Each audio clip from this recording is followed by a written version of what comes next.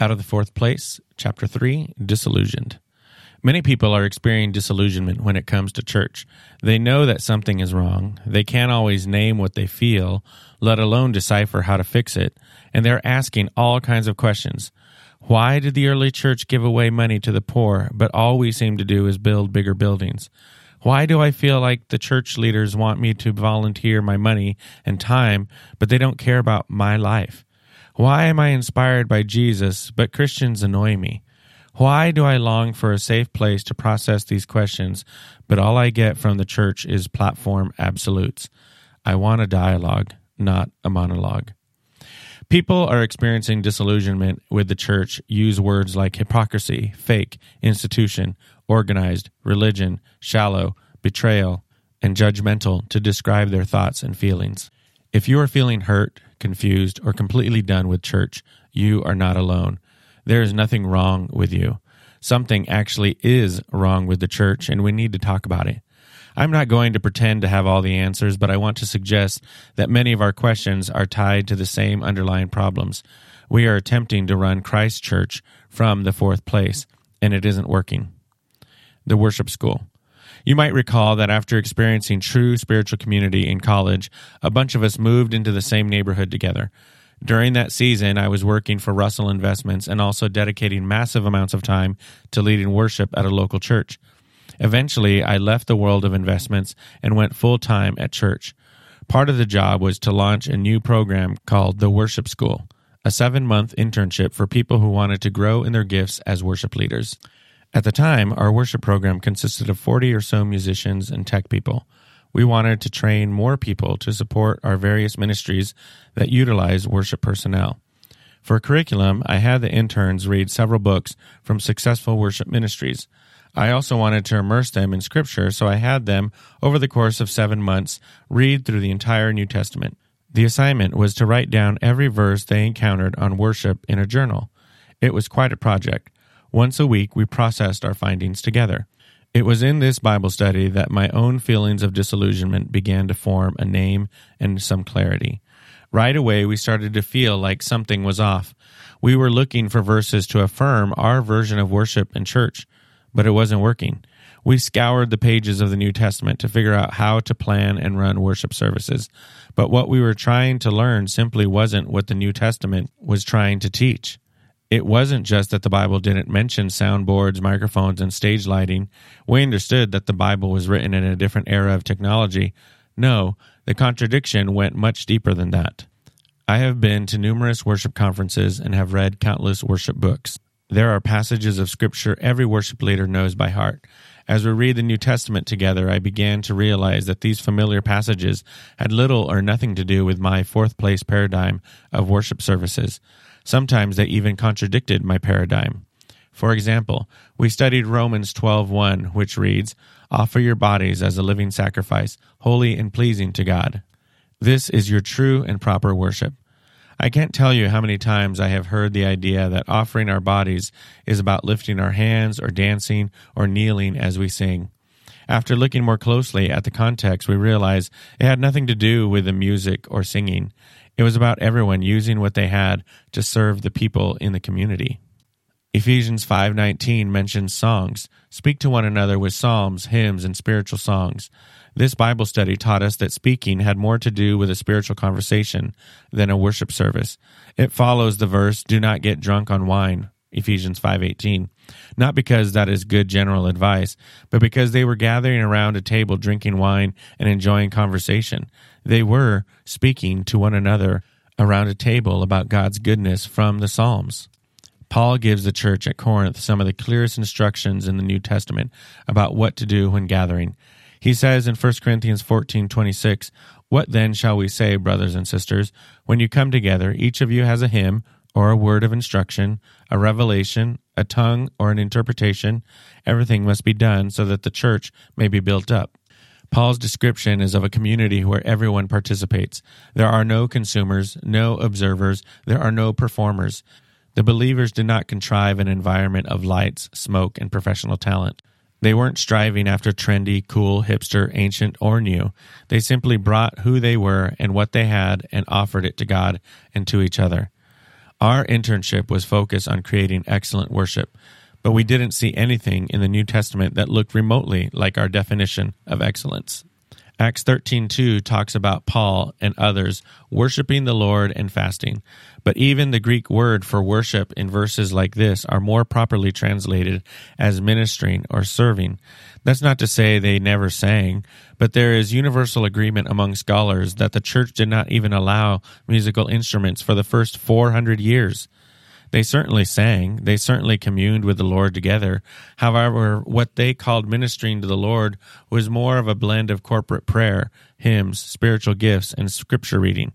The point was that everyone brought something to the table, not to the stage. Worship pastors, one of the first and most vital hires for modern church plants, aren't even mentioned in the New Testament. We have to go to the Old Testament temple passages to find anything remotely similar. I love music. I have recorded albums and been in a band. Looking through the New Testament to find what we do on Sunday mornings is a lost cause. Go to the Psalms. Go to Old Testament temple passages. Maybe go to heaven in Revelation. But even there, you're in a heavenly throne room, not the New Testament church. My disillusionment started to spread well beyond worship leading. I started asking questions about sermons and tithing and buildings. I read everything I could get my hands on. Old books, modern books. My disillusionment only grew. I went through bouts of bitterness, anger, and confusion. Eventually, I spent 3 years at Denver Seminary to study these questions. Now, with years of experiences like these behind me, it's no longer disillusionment for me. I have clarity. I believe at the core of my being that the modern church is attempting to live out the gospel of radical integration on a foundation of separation. We are preaching an incarnate Christ from a platform removed from culture. We are telling the story of a suffering servant from a celebrity stage. The medium and the message are at odds. Church is in the wrong place, the fourth place. Our people are getting mixed messages. So what do we do about it? The media of integration. If we want to move from a place of disillusionment to clarity, the first step is understanding the New Testament on its own terms. Rather than reading the Bible through the interpretive lens of the fourth place, let's look at the New Testament through the lens of integration. When we were reconciled to God, the broken antenna was restored. We no longer required a particular place. The temple was free to leave the building. Let's again utilize our media of place, people, and practices to see how the New Testament reflected this new reality in Christ. Place. The New Testament is the story of the temple moving into culture. The followers of Jesus had no central building. Instead, one of the primary ways they self-identified was as strangers scattered throughout the world. They were exiles, a people with a home in heaven, but nowhere to call home on earth. They did church here. Note for the audio listener, there's a diagram again, the same diagram, our place, our thing, and their place, their thing, and it shows where the early church, did church was down in the bottom half of the quadrant in their place. So they have modern buildings to help us imagine this for ourselves. The early church gathered wherever they could best integrate with culture. While the home, the first place, was one of their primary gathering places, they met in any type of location that made sense for their purposes and size. Public spaces, work, prisons, the marketplace, riverbeds, catacombs, and mountains all became places for the church to gather. In Acts 2, we see the church gathering in the temple courts. While this may sound like a religious place, Solomon's colonnade, where they met, was actually a public place in the outer courts full of all types of people and business, a second and third place. Now, some might ask, isn't the main reason they met in those places because of persecution? If they had the opportunity, resources, and size, wouldn't they have designed buildings like us? Great question, but no. The reasons for the lack of buildings were not merely passive. In fact, the evidence shows that the early church actively resisted the creation of religious buildings. The end of religious architecture was actually a core part of their ecclesiology, their beliefs about how church should work. Paul repeatedly told the people that they were the building, such as in 1 Corinthians 3:9, 3:16, 6:19, 2 Corinthians 6:16, Ephesians 2:21 and 22. Peter told the people that they were the building in 1 Peter 2:5. This was a radical concept for good observant Jews whose way of life and culture revolved around the physical temple. Something monumental must have happened for them to believe the temple had moved into a community of people. Municius Felix, an early church father writing around the turn of the 2nd century, wrote, "But do you think that we conceal what we worship if we have not temples and altars? And yet what image of God shall I make, since if you think rightly, man himself is the image of God? What temple shall I build to him when this whole world fashioned by his work cannot receive him? And when I, a man, dwell far and wide, shall I shut up the might of so great majesty within one little building?" Tertullian, a contemporary of Felix, wrote similar sentiments when writing to Roman leaders about the Christians. "You have filled every place among you, cities, islands, fortresses, towns, marketplaces, the very camp, tribes, companies, palace, senate, forum. We have left nothing to you but the temples of your gods." We left you only the temples? Christians were intentionally staying away from religious buildings and instead putting themselves into every other sphere of culture. It wasn't that they couldn't afford buildings or hadn't thought up the concept yet. Rather, they were consciously working to integrate with culture and avoid being like the other religions. They didn't want temples. They didn't want a fourth place. As much as the temple was based on separation, the church was based on integration. They were following Jesus, the one who had incarnated himself into the world, the one without a home, the one who ate and lived among sinners. Now, I understand that for many of us, trying to imagine church without buildings is a real stretch. If you are starting from a position where you already own a building, we will discuss wonderful possibilities to practice integration utilizing your existing facility. For now, I just want us to look at the forms of the early church. Let's allow the early church to speak for itself without all of the modern assumptions about church architecture. Some may be wondering about the Jewish synagogue as a gathering place. Clearly, Jesus spent regular time in the synagogue, as did Paul, on his missionary journeys. However, as the church spread, we see no evidence of the church constructing anything new resembling the synagogue.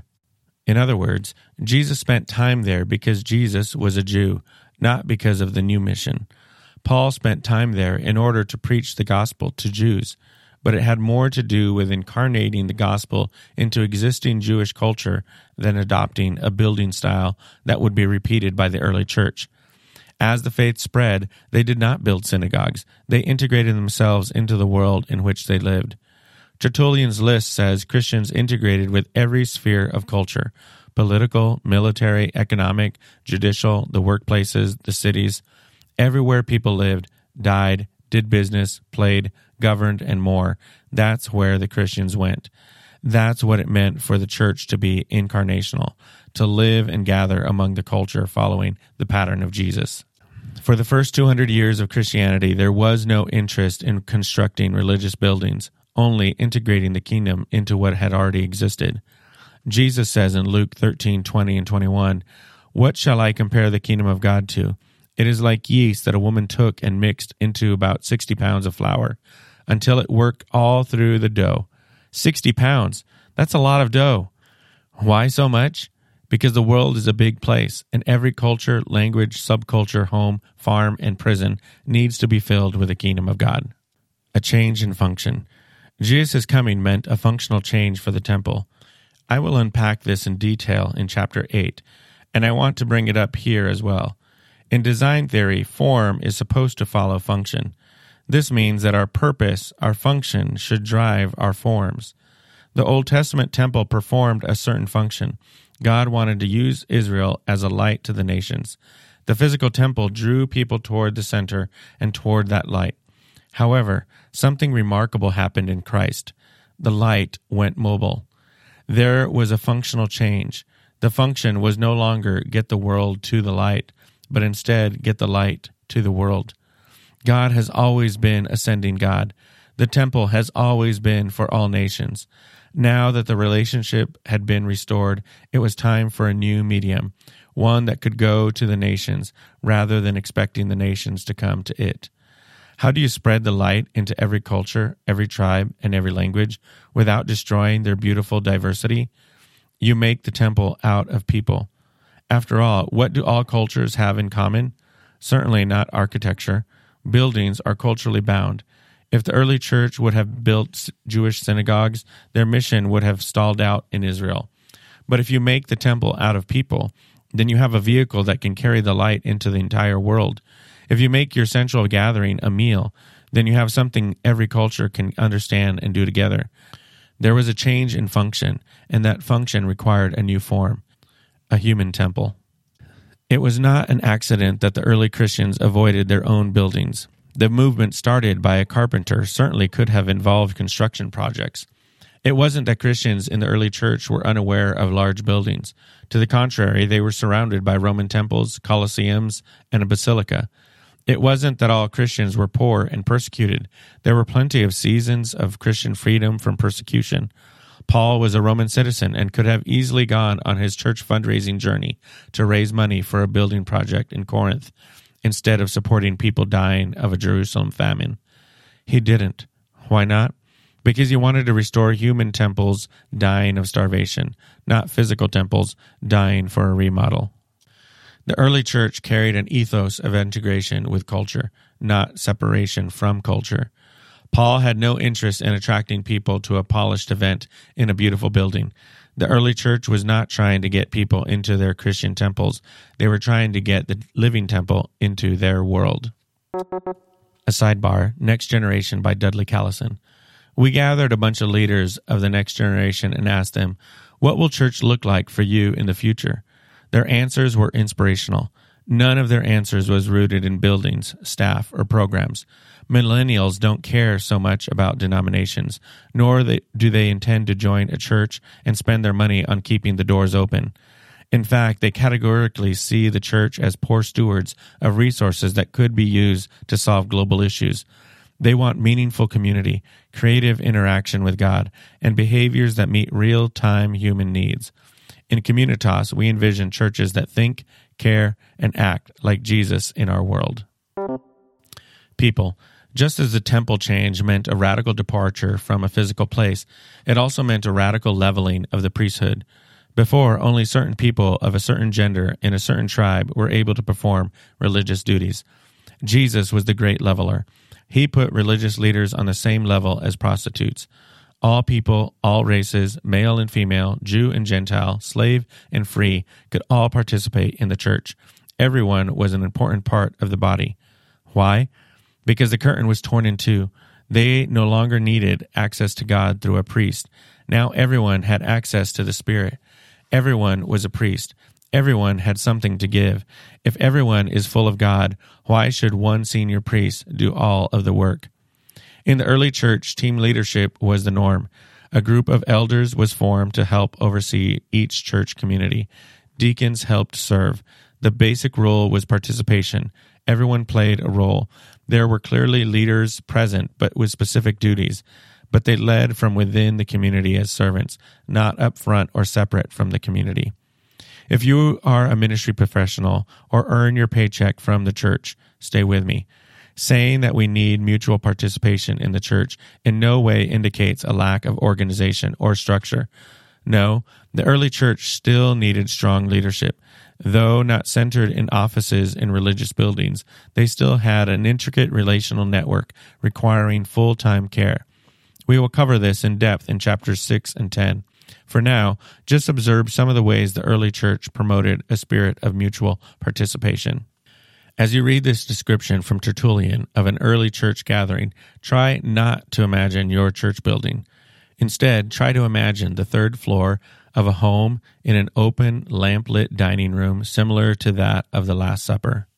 The nature of our meal and its purpose are explained by its very name. It is called agape, as the Greeks call love in its purest sense. However much it may cost, it is always a gain to be extravagant in the name of fellowship with what is God's, since the food brought is used for the benefit of all who are in need. To respect the lowly is all important with God. The participants do not go to the table unless they have first tasted of prayer to God. As much is eaten as is necessary to satisfy the hungry, as much is drunk as is good for those who have lived a disciplined life. When satisfying themselves, they are aware that even during the night they should worship God. They converse as those who are aware that God is listening. After the hands are washed and the lights are lit, all are asked to stand forth and to praise God as well as each is able, be it from the Holy Scriptures or from their own heart. From this it will be recognized how he drank. In like manner the meal is closed with prayer. After this we part from one another, always pursuing the same self-control and purity as befits those who have taken in a truth rather than a meal. This is the way Christians meet. How does Tertullian's gathering compare to your typical church service? What is the same? What is different? When I read this, I can't help but want to be part of that kind of gathering. It sounds life-giving and relaxed. Believers get to hang out together, drink wine, eat a good meal, love the poor, hear from each other, and pray together. It sounds like spiritual family, not spiritual performance. Some reading this may think, that sounds more like my small group than my church service. Good observation. Remember, though, when Tertullian says this is the way Christians meet, he is implying that this meal was their primary gathering, not an optional add-on like many of our modern small groups.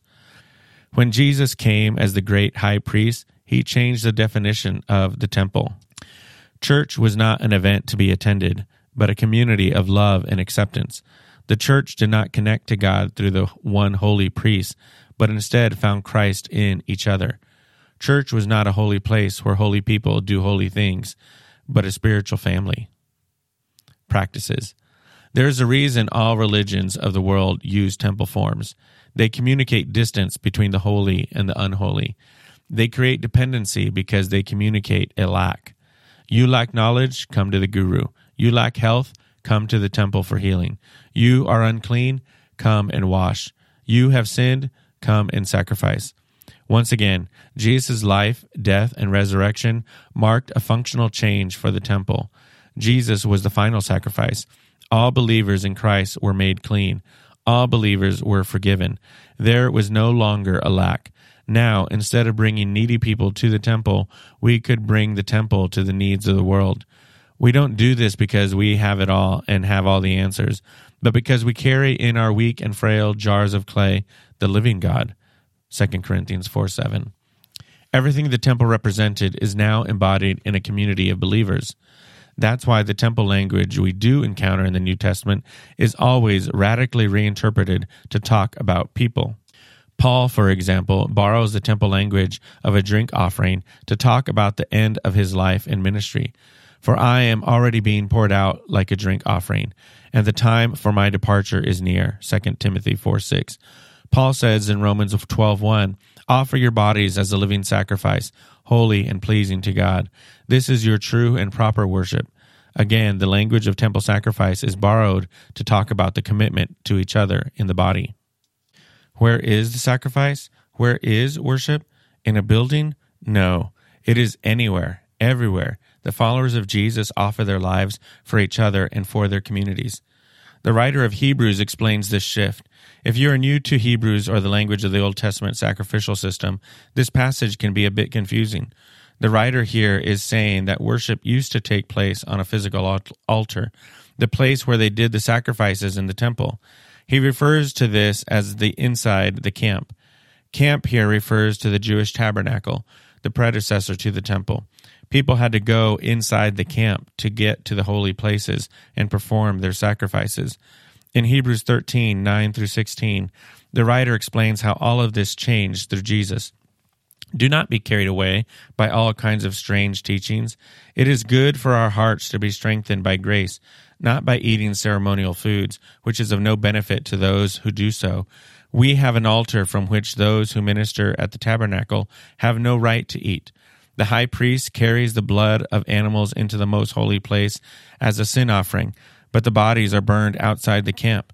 And so Jesus also suffered outside the city gate to make the people holy through his own blood. Let us then go to him outside the camp, bearing the disgrace he bore. For here we do not have an enduring city, but we are looking for the city that is to come. Through Jesus, therefore, let us continually offer to God a sacrifice of praise, the fruit of lips that openly profess his name, and do not forget to do good and to share it with others. For with such sacrifices God is pleased. Where is the altar? In front of the worship center or sanctuary? No, the altar is not in the temple, and it is not in your church building. The world is the altar. Where is the sacrifice? An animal? People singing at church? No, the sacrifice is real people offering their lives for others. It is people living like Jesus by doing good and sharing with others. Do you know what happened outside the camp in the Old Testament? Outside the camp was where they isolated diseased people. Outside the camp was where the people went to shovel to relieve themselves. Guess where our altar is? Outside the camp. Guess where we are to be a living sacrifice? Outside the camp. Outside the religious system. Out in the mess of culture. There is no inside or outside anymore. This new reality has massive implications on church practices, especially our worship. Jesus' coming marked an end to a central altar and a return to the everywhere worship of Eden. The integration of our practices meant a return to all of life as worship. Now, don't get me wrong. I like a lot of our worship songs. Some are catchy. Most contain beautiful truths. Unfortunately, many of them take something that was supposed to happen outside the fourth place, and they put it right back on the stage. Consider the lyrics to a well-known worship song. We bring a sacrifice of praise into the house of our Lord. Some of you probably know this song. I grew up singing it. It's a good song, and I'm sure it was written with a good heart. But do you see the tension? Hebrews 13:15-16 tells us that a sacrifice of praise is to do good and to share with those in need. Where? Outside the religious zone, out there in the streets and alleys and neighborhoods. That's what the early church actually believed and practiced. Municius Felix described this when he wrote, "He who cultivates justice makes offerings to God. He who abstains from fraudulent practices propitiates God. He who snatches man from danger slaughters the most acceptable victim. These are our sacrifices. These are our rites of God's worship. Thus, among us, he who is most just is he who is most religious." Jesus integrated place, people, and practices. When the temple moved into culture, every part of our lives as his followers was supposed to follow suit. To summarize where we have come so far, the following table is helpful. Again, for the auto listener, here he has a table. The top columns are labeled physical temple, Jesus as the temple, and church as the temple. And down the left side, the rows are called place, location, people, leadership, and practices, worship. So in the physical temple, the place, location was Jerusalem, the leadership were select priests, and the practice or worship was the sacrificial system. In the second column, where Jesus was the temple, the location was Jesus' body, was the people or leadership was Jesus was the high priest, and the practice or worship was Jesus was the final sacrifice. And in the last column, where the church is the temple, the place or location is the community of believers, the people leadership is the community of priests, and the practices of worship is the living sacrifices for each other. The Bible communicates a movement from a physical temple to Jesus as the temple, and finally to the church, a community as the temple. This is not some strange new dispensationalism. This is what the Bible teaches. A new wineskin. It has taken a long time to realize how I was reading the Bible through the wrong lens. Paradigms shifts can feel unsettling and quite painful. When Jesus spoke of this type of change, he used the image of a wineskin. He said that new wine will cause old wineskins to break. I have been there. As our worship interns and I read through the New Testament, it sent me on a bit of a tailspin. Just as Jesus promised, my wineskin was starting to crack. My old assumptions simply could not contain the new wine. If your wineskins are starting to crack, it's okay. In fact, take your time. Read a lot of books. Ask great questions. Discuss this with friends. When I began to understand this new wineskin of church and to worship, the entire New Testament started opening up to me. It started to make sense why there are so few mentions of the word worship, or singing, or tithing, or anything resembling excellent performance. At the same time, it started to make sense why there are abundant instructions about how to live in community.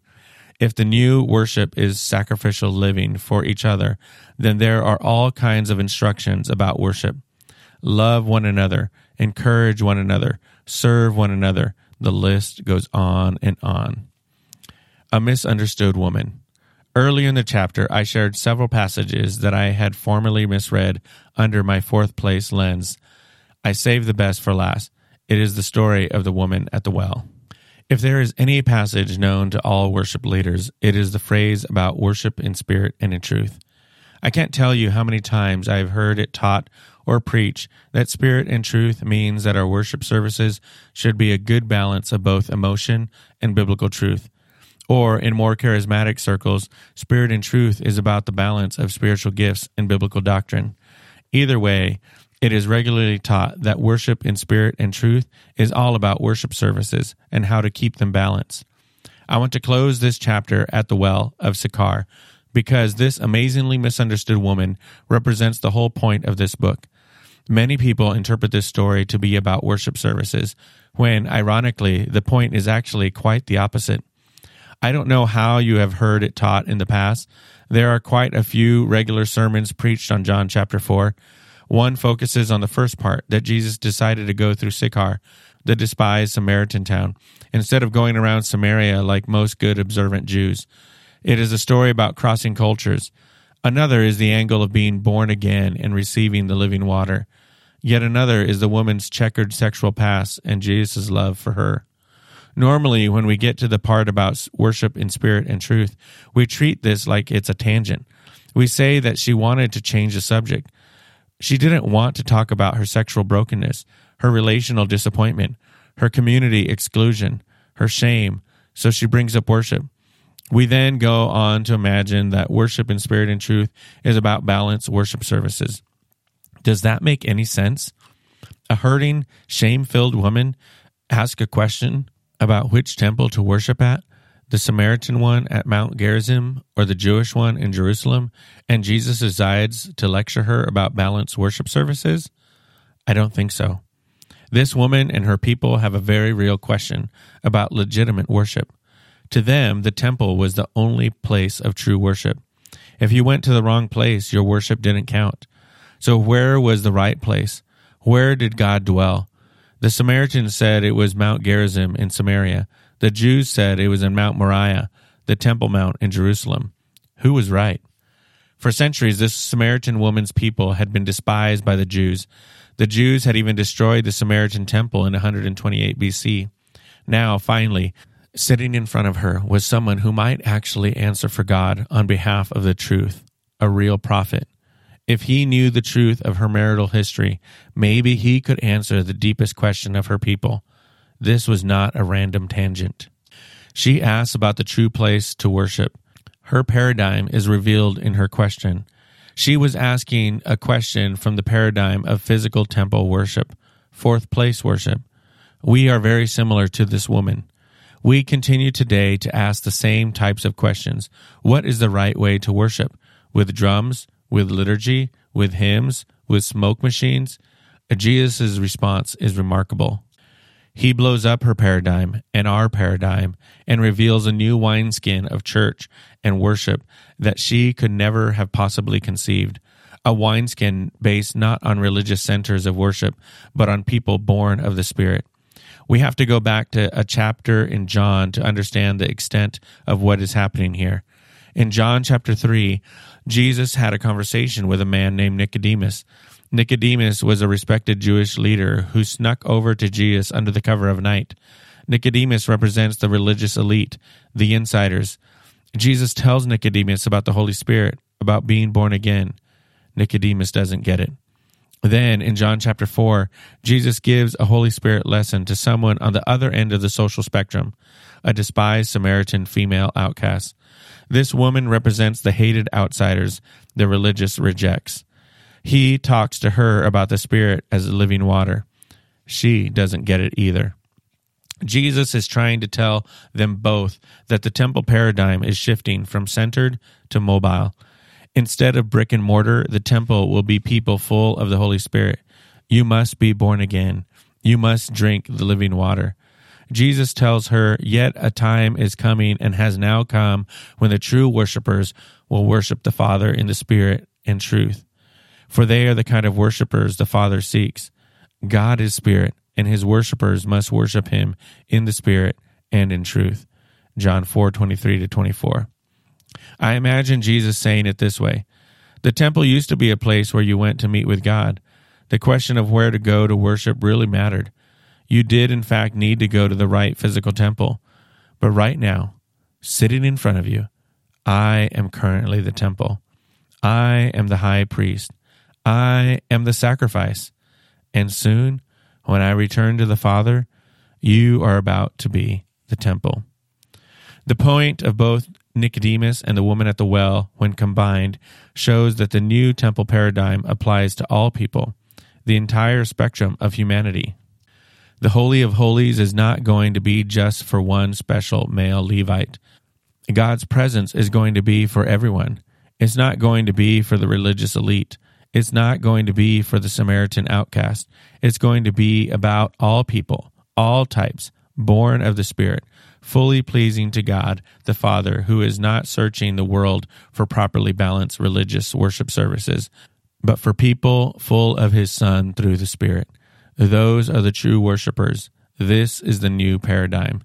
Jesus takes the most despised human a Jew could imagine and explains to her that the center of worship is now mobile. A technology change has occurred. What used to be about a physical center of worship is now about a community of hearts on fire. If the new paradigm of worship is no longer about a holy place where holy people do holy things, then how fitting is it that one of the first people to know would be the most unholy person in the most unholy place, whose life had been riddled with unholy sexual practices? I love it. This rejected woman is the type of person God wants to use to change the world. It's a new wineskin. A temple is coming that is not built to draw people to a religious center, but to integrate the kingdom of God into every culture of the world. The church would no longer separate. The church would integrate. And that is just what happened for nearly 300 years anyways. Then along came Constantine.